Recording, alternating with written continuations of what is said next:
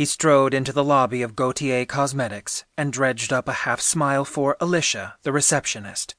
"Good morning, Riley." As always, Alicia was so cheery not even Riley's bad mood was immune. "Good morning, Alicia. How was your weekend?" "So-so." Alicia rolled her eyes. "I had a blind date." Riley grimaced. He'd been set up enough times to know that odds were the date had been a total shitfest. Alicia correctly read his expression. "Yeah, it was that awful. Free for lunch? I can tell you all about it. I swear I could write a book." "You could, although it might put the rest of us off dating for life." "Hey, if something good comes out of it." Riley laughed. "Not sure about lunch. Mondays can be a bit of a nightmare."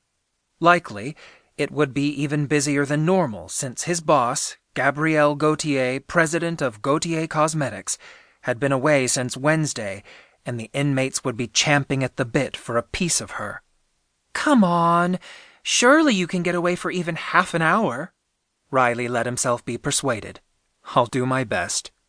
As he was a temp, nobody gave a shit who he had lunch with. He didn't have to worry about political landmines or petty interpersonal wars. No one cared who socialized with him, and that was a great perk of his career choice.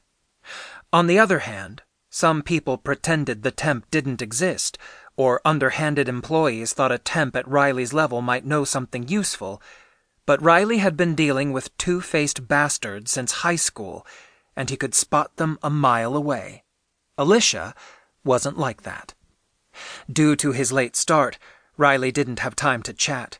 With a minute to spare, he made it to his desk, or at least the desk of Gabrielle Gautier's customary assistant, Aaron Brown. Just like every other morning since he'd started his contract at Gautier Cosmetics, Gabrielle was already in her office. After booting up his computer and scanning the shared calendars, Riley knocked and poked his head in. "Good morning." "Bonjour, Riley." "How was your long weekend?" Without a husband or young children to pressure her into it, Riley had been surprised Gabrielle had taken time off so close to the launch of their new product. "Perfection. Las Vegas is so stimulating." Las Vegas? Never in a million years would he have guessed. "I haven't been in a long time, but I liked it." The week after graduation, he and his best friend Sean had flown down and celebrated. They were lucky neither of them ended up getting alcohol poisoning, gay-bashed, or arrested. "Riley, chérie, what does my schedule look like today?" "Busy as usual. Your book's solid starting in about an hour until quitting time." Riley's quitting time, that was. Gabrielle got to the office before Riley and left after him. Yet another reason Riley much preferred his own career path. Gabrielle stood and paced by her desk before pausing in front of the floor-to-ceiling windows. As high up as they were, the view was fantastic, and Riley didn't know how she ignored it for hours on end.